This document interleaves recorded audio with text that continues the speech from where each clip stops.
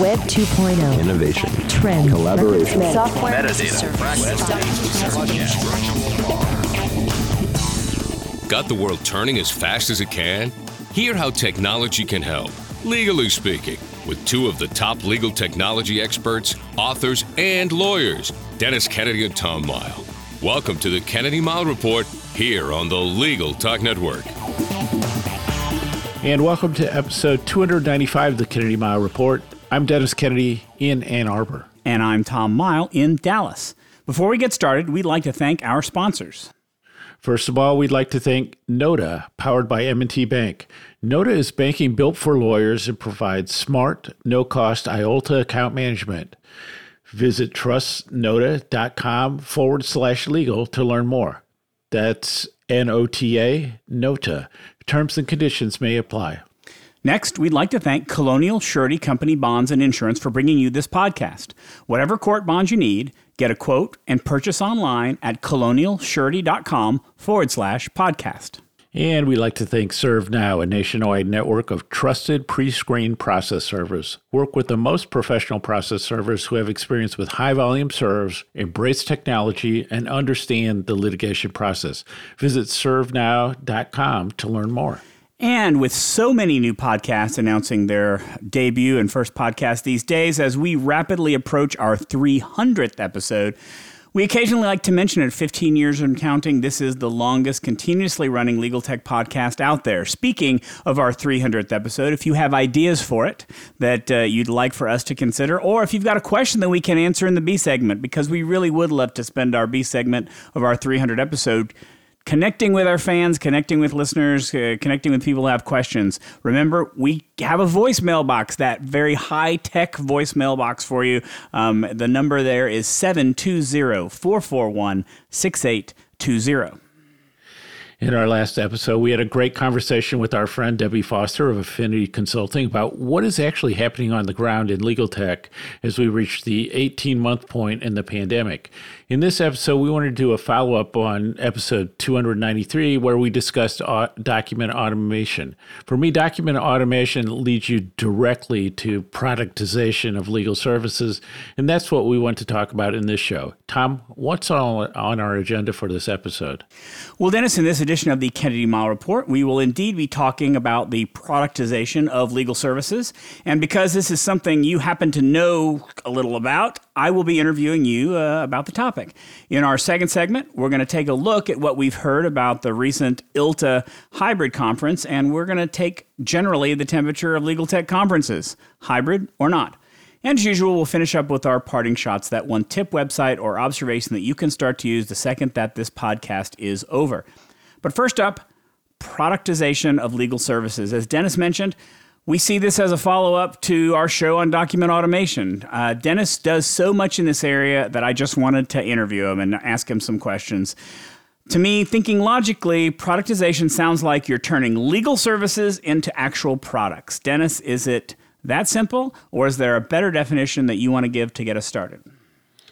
Well, I think the concept is there, and another way to think it is you're taking something that you're doing is in providing legal services and turning it from a one-to-one experience to a one-to-many experience for you. So it's almost like you're doing something once and you're making that reusable many times, and that you may be able to package that as a product that you charge people for. You may be able to package it as enhanced service that you give away to people, but it's really sort of taking a service approach, and we'll give some examples, but you're taking something you do as a service that you're probably doing over and over again and saying, there are clients who can use this and they would be willing to pay for a product or usage of something that they see as a product,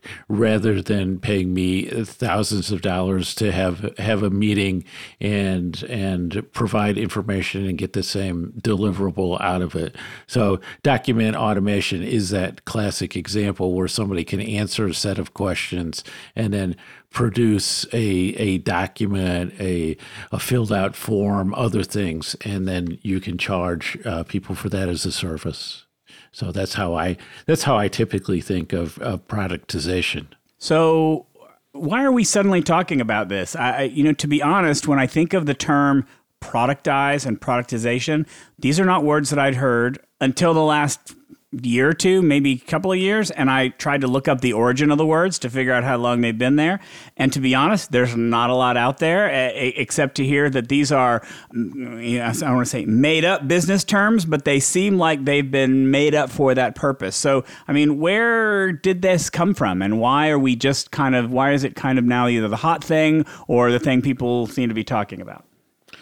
Well, I'm guessing that since not being critical of anyone, but since the ABA website lost my seminal 2014 article on productization of legal services, you might not have found it in your Google search. But I've written about it before, and I think you saw some of it definitely in the late 90s, where people were saying, can we do something that allows clients or consumers to do something online to provide data and then produce something out of it, like I said, either a document or a filing. So a classic example in the late 90s in the UK, non-contested divorces you could do by going online and filling out the information and generating the form. So I think it's been around for a while. I think the reason you don't hear that much about it is because try saying productization 3 or 4 times in a row, and you realize what an unwieldy and awkward word it is. But I think it's been around. I think there's more focus on it now because people think, and the better way maybe to think about it is sort of, and this is just an awkward a word, but appification of legal services.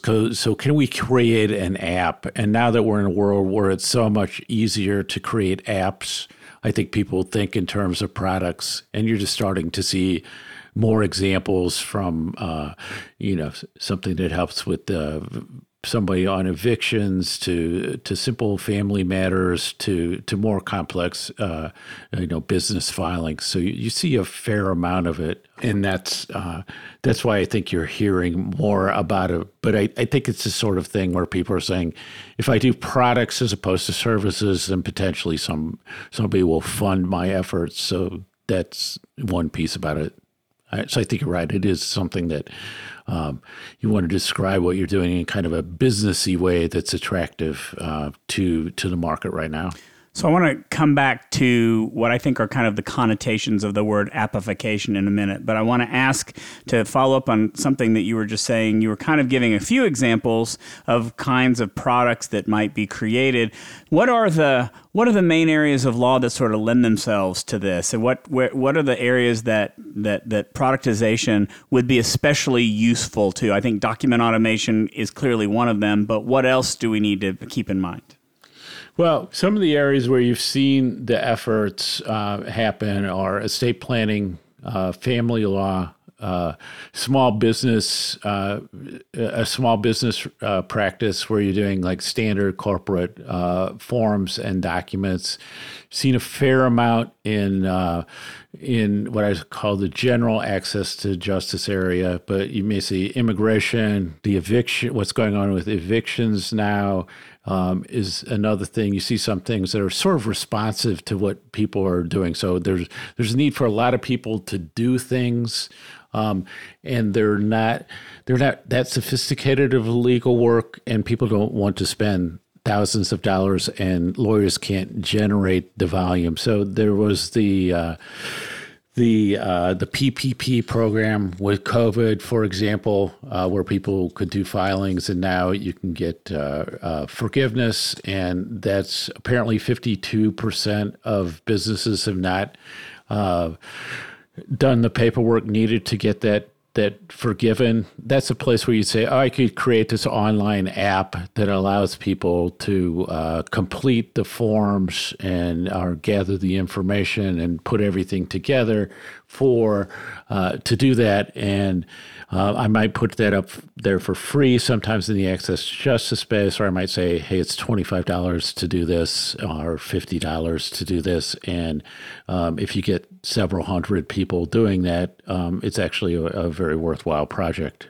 Plus, it helps a lot of people. So I'm a lawyer. I have a service that I provide to a client or a couple of clients. I want to think about productizing that service. What are the steps? How do I get started? What do I need to think about first and then next?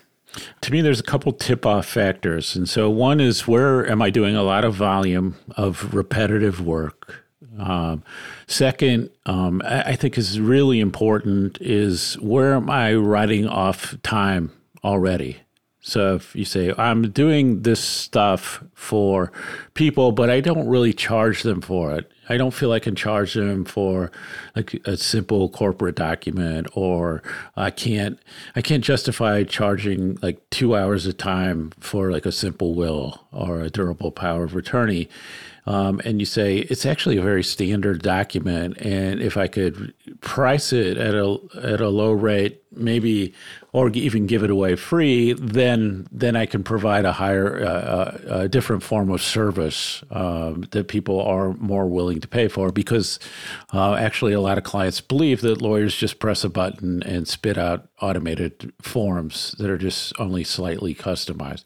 So I think you need both volume and something that's not profitable for you, and then something that you would say, oh, I would like to. I think a lot of people will be interested in this, but it doesn't scale for me if I deliver it in person.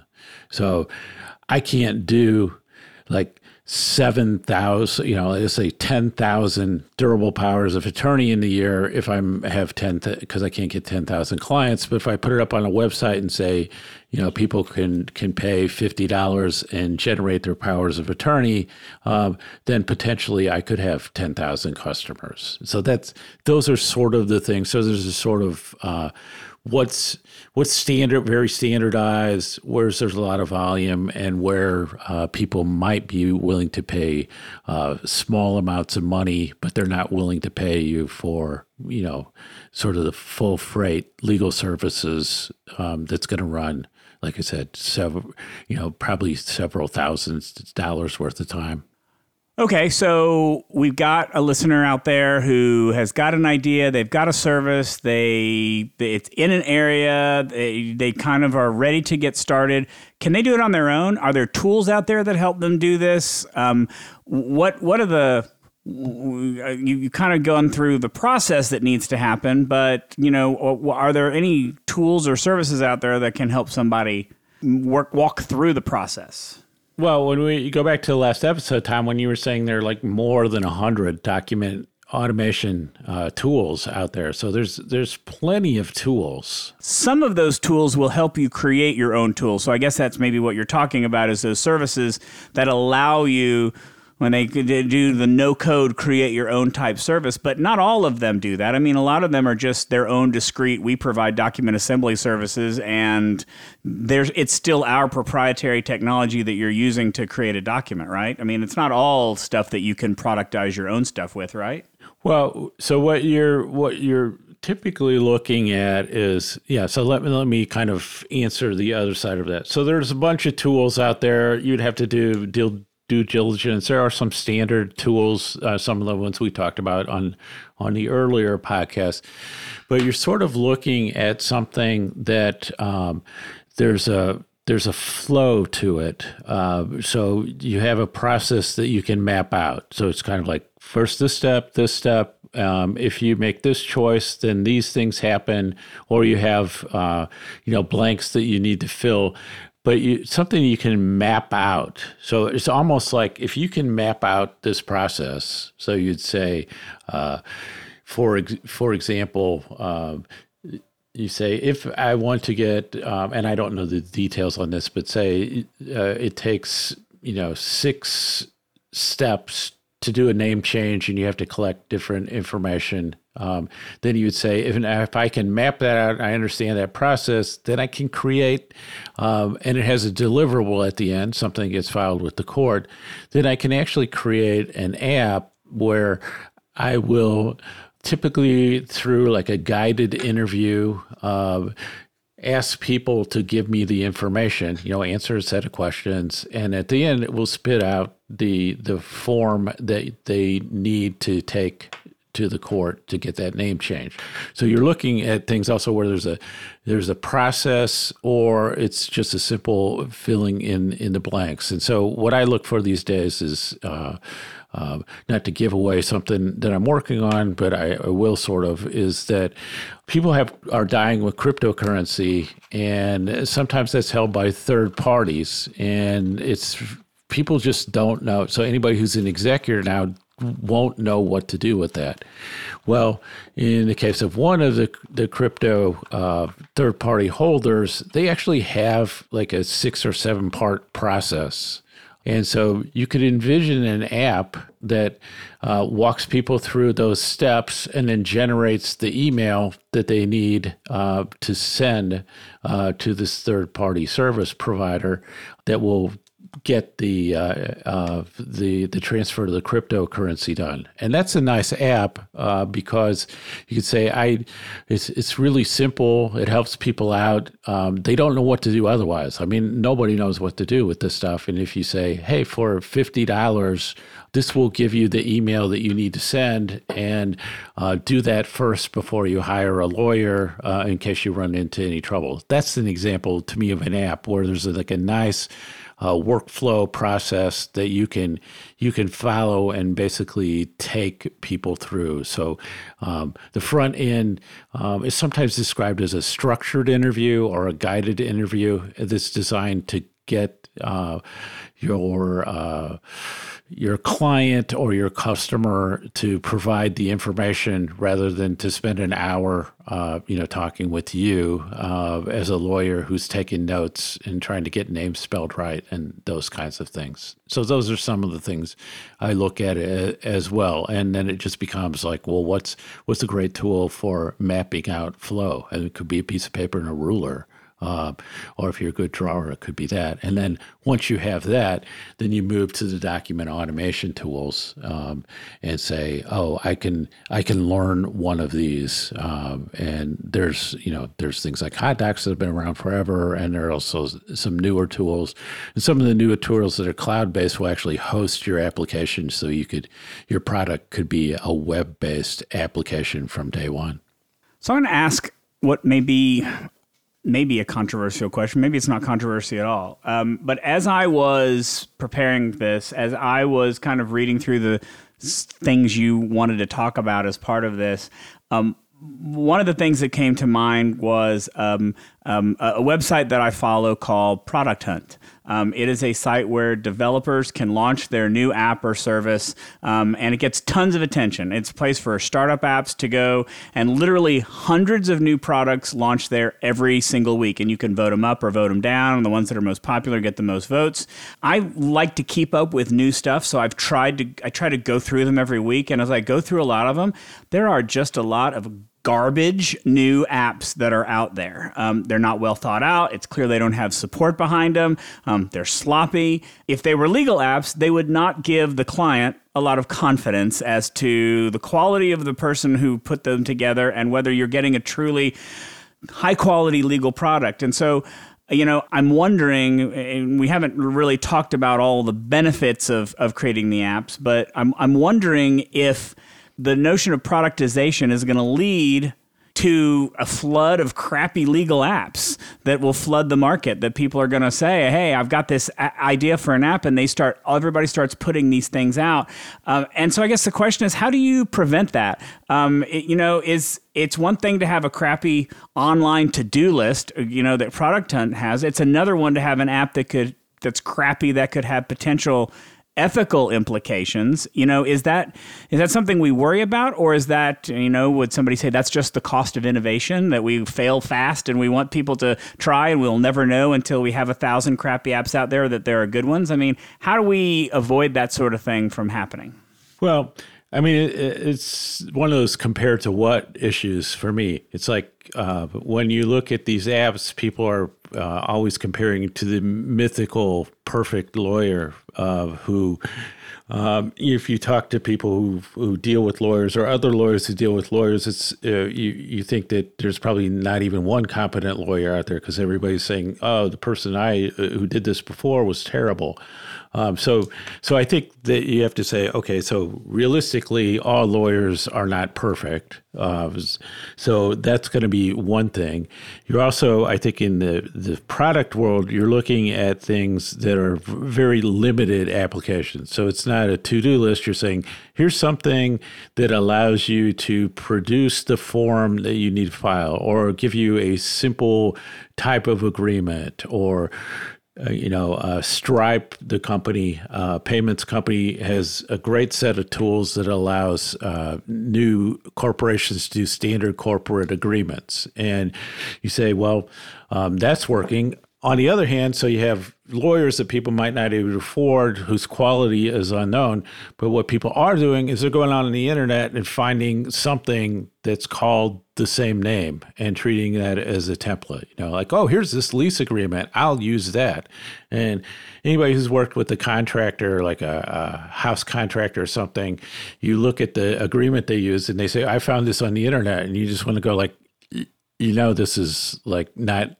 These terms aren't even close to being in your favor. So I think you say, we're living in this world. We got 80% of the people who either, trying to do stuff on their own without knowing what they're doing, or they can't afford a lawyer.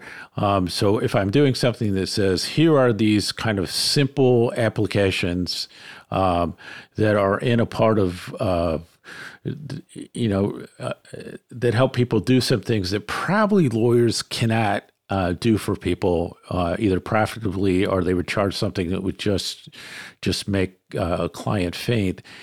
Those are the areas that you're looking for. And there's also an area I call the legal adjacent or pre-legal, where you could say, if I have an app that allows people to gather information in one place and answer a set of questions before they go talk to a lawyer, or before they do something else, maybe I'm not even touching on the area of practice of law. It's just really kind of a preparation application. That's an interesting area to me. But I think, once you start to think about that 80%, or I recently heard it's even 86% of people who can't afford legal services or are going to have to do it on their own, I think we just have to look at apps as actually a really interesting option. And that's why you're seeing more of them developed in the access to justice area lately.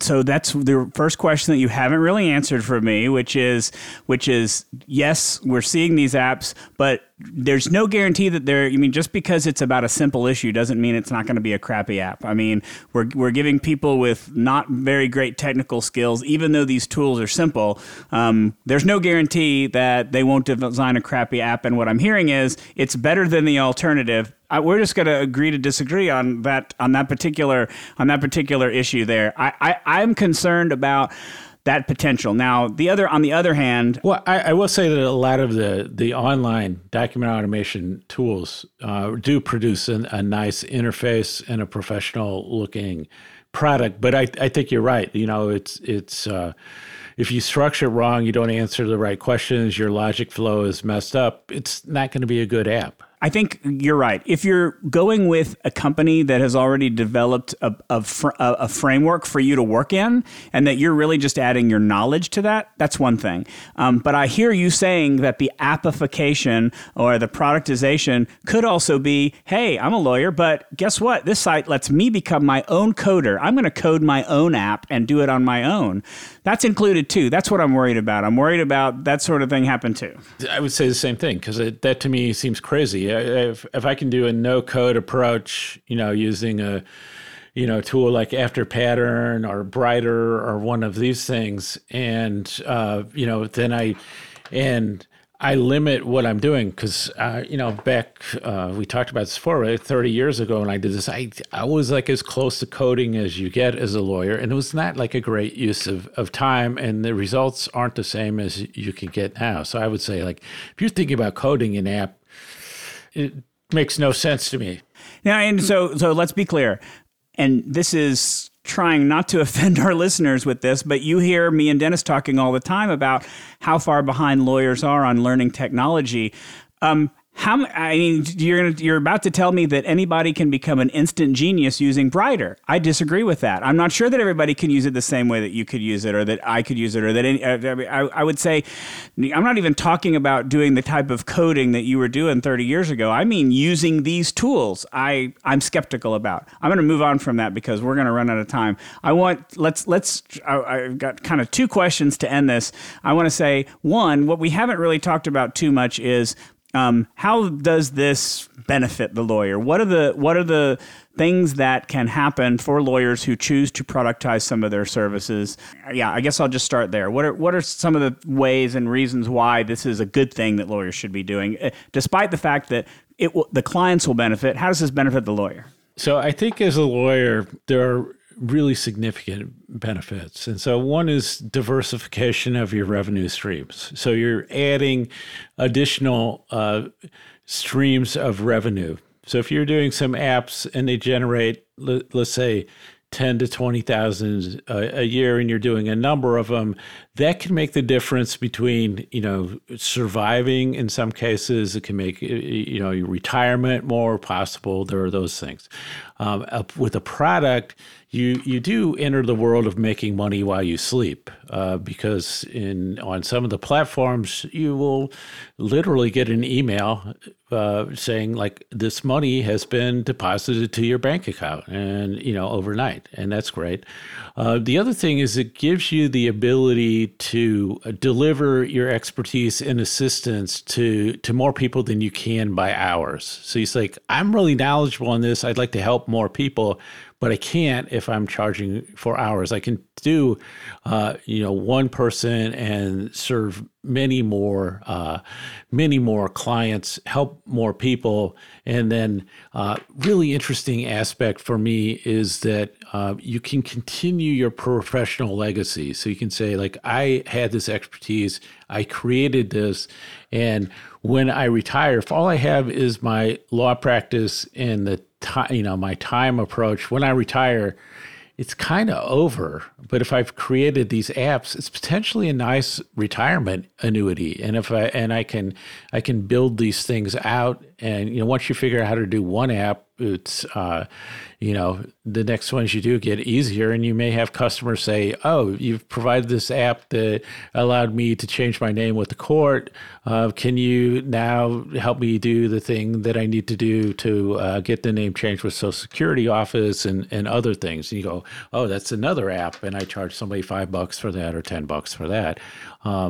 And so I think those are the things where you're saying, like, if all I have is time and my only income is coming from services, in this current world, I'm in the worst possible place because I have undiversified income. And I'm just trying to create these kind of multiple streams of revenue, and products become one part, potentially for some people, of a portfolio, as paid speaking or other things might be for other lawyers. And that's where it becomes interesting, especially for lawyers who have a lot of specialized expertise, who are looking to wind down their career. So all of those areas are interesting. And I also see it with new lawyers as well, where they can say, I can do some kind of app, and maybe it's the difference between me, being able to hire, a paralegal or something else. It just gives me just like one more thing that will bring in income if times get tough. And I think that's as good a place to wrap up as any. Thanks, Dennis, for teaching me and everybody about productization. Look forward to hearing more about that over the next few episodes. Before we move on to our next segment, let's take a quick break for a message from our sponsors. Wish you could get a quote and purchase an appeal, trustee, estate, or any other court or fiduciary bond quickly online? Colonial Surety Company has every bond you need and is a direct insurer that's U.S. Treasury listed, licensed in all 50 states and territories, and rated A, excellent by AM Best, so you can be confident it's a trusted resource. Get started at colonialsurety.com/podcast. You went to law school to be a lawyer, not an accountant. Take advantage of Noda, a no-cost IOLTA management tool that helps solo and small law firms track client funds down to the penny. Enjoy peace of mind with one-click reconciliation, automated transaction alerts, and real-time bank data. Visit trustnota.com/legal to learn more. Terms and conditions may apply. Looking for a process server you can trust? ServeNow.com is a nationwide network of local, pre-screened process servers. ServeNow works with the most professional process servers in the industry, connecting your firm with process servers who embrace technology, have experience with high-volume serves, and understand the litigation process and rules of properly effectuating service. Find a pre-screened process server today. Visit www.servenow.com. And now let's get back to the Kennedy Mile Report. I'm Tom Mile. And I'm Dennis Kennedy, and it's time for our segment we call Hot or Not. We pick something people are talking about and argue whether we think it is a hot topic that you need to pay attention to or it's not so hot. We might agree, but the odds are that we won't, so let's get started. Tom, so much talk the last week or so about what worked and didn't work about the annual ILTA Legal Tech Conference that was held partly in person in Las Vegas and partly online in a hybrid format. Now that we're starting to get some actual data on these hybrid conferences, or are hybrid conferences hot or not?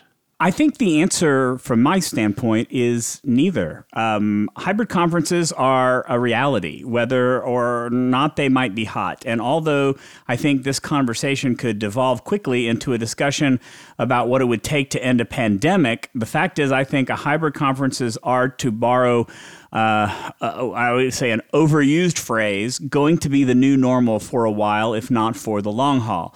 I think something about the past 2 years have changed the ways that some of us want to interact with the rest of the world. Some people will prefer to never travel to a conference again if they can get a meaningful experience online. And I think conferences are going to continue to offer a hybrid option, at least until in-person numbers give them excuse to tell their virtual audiences, sorry, we're not going to do it. I'm still not sure that they're even going to do that after the fact. But let's talk briefly about ILTA. I think this is really the first legal tech conference to have an in-person component in the past 18 months, and I'm glad that they did it. Whether or not it was financially successful for them, it was a good test of what people would do, and I applaud them for having done it. I think from what I've heard, they had all the right precautions in place.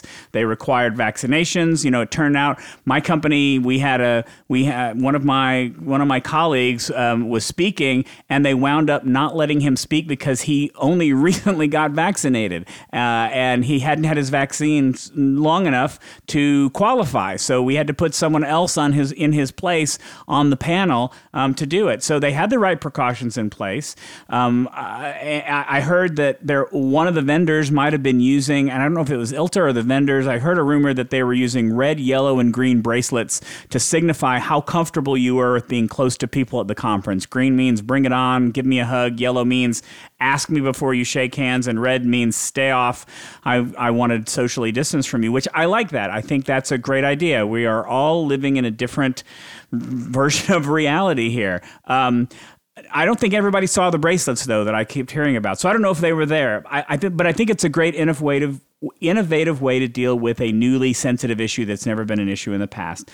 I think the reported in-person attendance was somewhere in the 800s, but, frankly, all conferences count their attendees in different ways. And I've heard that actual non-vendor, non-staff paying attendees was much less than that. I mean, the session that my colleagues spoke in, there were only 15 people in the audience, although there were a lot more online.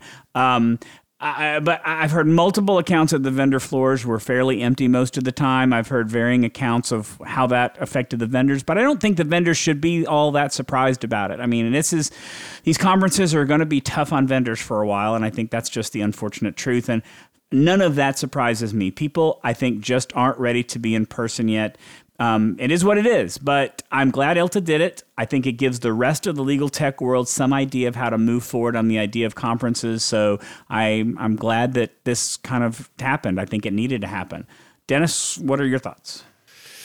Yeah, I struggle with where to rate this. I have a number of concerns from what I'm seeing, and I'll talk about that in a second.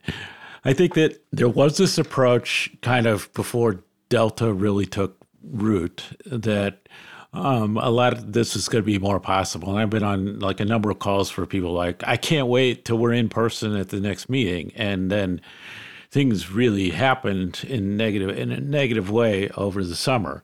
So you're on a conference, you have to commit to this stuff. And so it was, I think, probably in the spring, maybe even early summer, was not a bad approach. And so it's worth trying it. And we get some data from the experiment.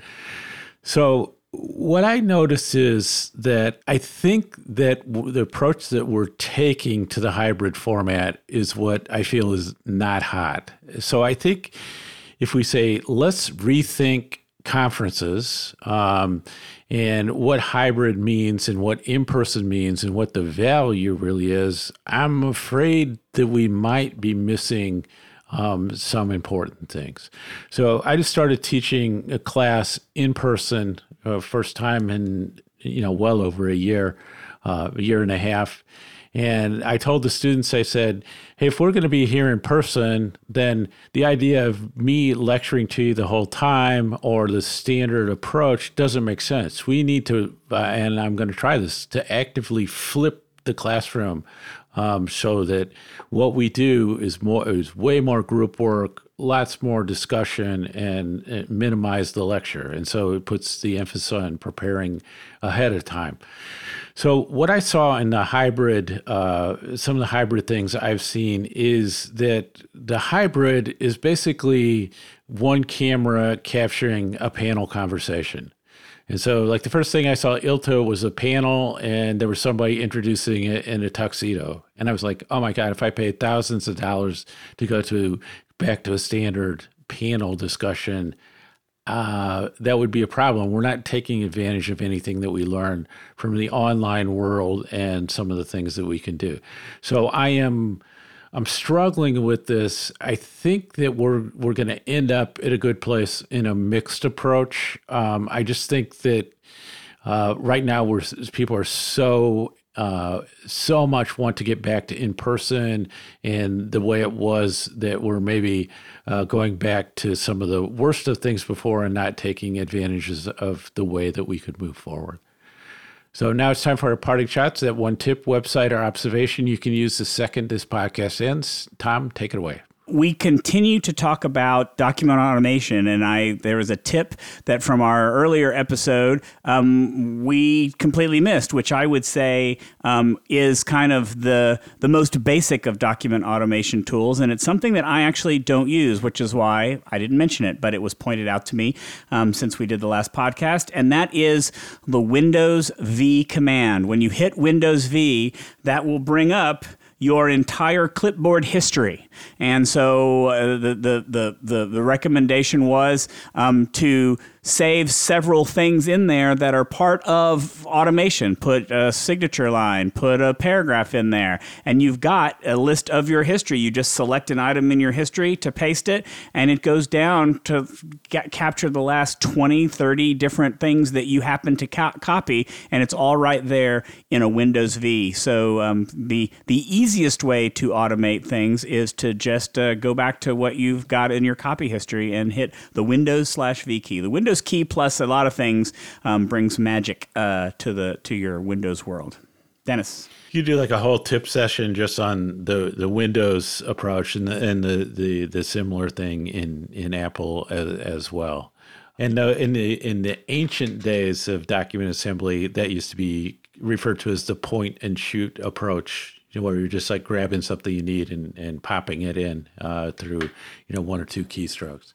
So I have two things. So one is related to what we just talked about, productization, which is a new project I'm working on called exponential.legal, and it's at www.exponential.legal, where with a couple of partners, we've put together our complete approach to developing applications and products based on legal services from idea to the actual product launch. And we've done that as a course. If that's something that interests you, we're proud of what we've done. I think it's really useful. It will give you a completely different way of looking through all the aspects of creating a product. So take a look at that.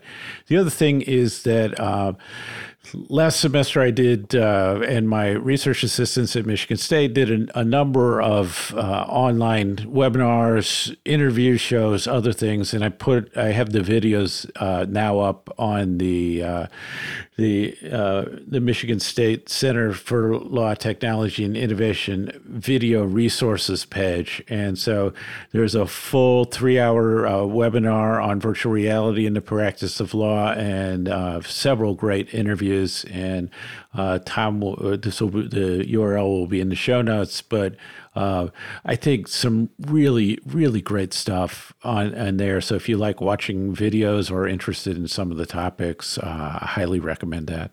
And we'll be doing even more of it going forward. And so that wraps it up for this edition of the Kennedy Miles Report. Thanks for joining us on the podcast. You can find show notes for this episode on the Legal Talk Network's page for the show. If you like what you hear, please subscribe to our podcast in iTunes or on the Legal Talk Network site, where you can find archives of all of our previous shows along with transcripts. If you'd like to get in touch with us, you can reach out to us on Twitter, on LinkedIn, and remember, like I said at the top of the episode, you can please leave us a voicemail at 720-441-6820. So until the next podcast, I'm Tom Miles.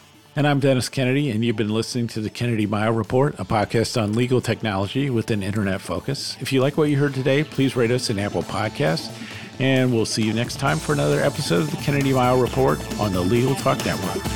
Thanks for listening to the Kennedy Miles Report. Check out Dennis and Tom's book, The Lawyer's Guide to Collaboration Tools and Technologies, Smart Ways to Work Together, from ABA Books or Amazon. And join us every other week for another edition of the Kennedy Miles Report, only on the Legal Talk Network.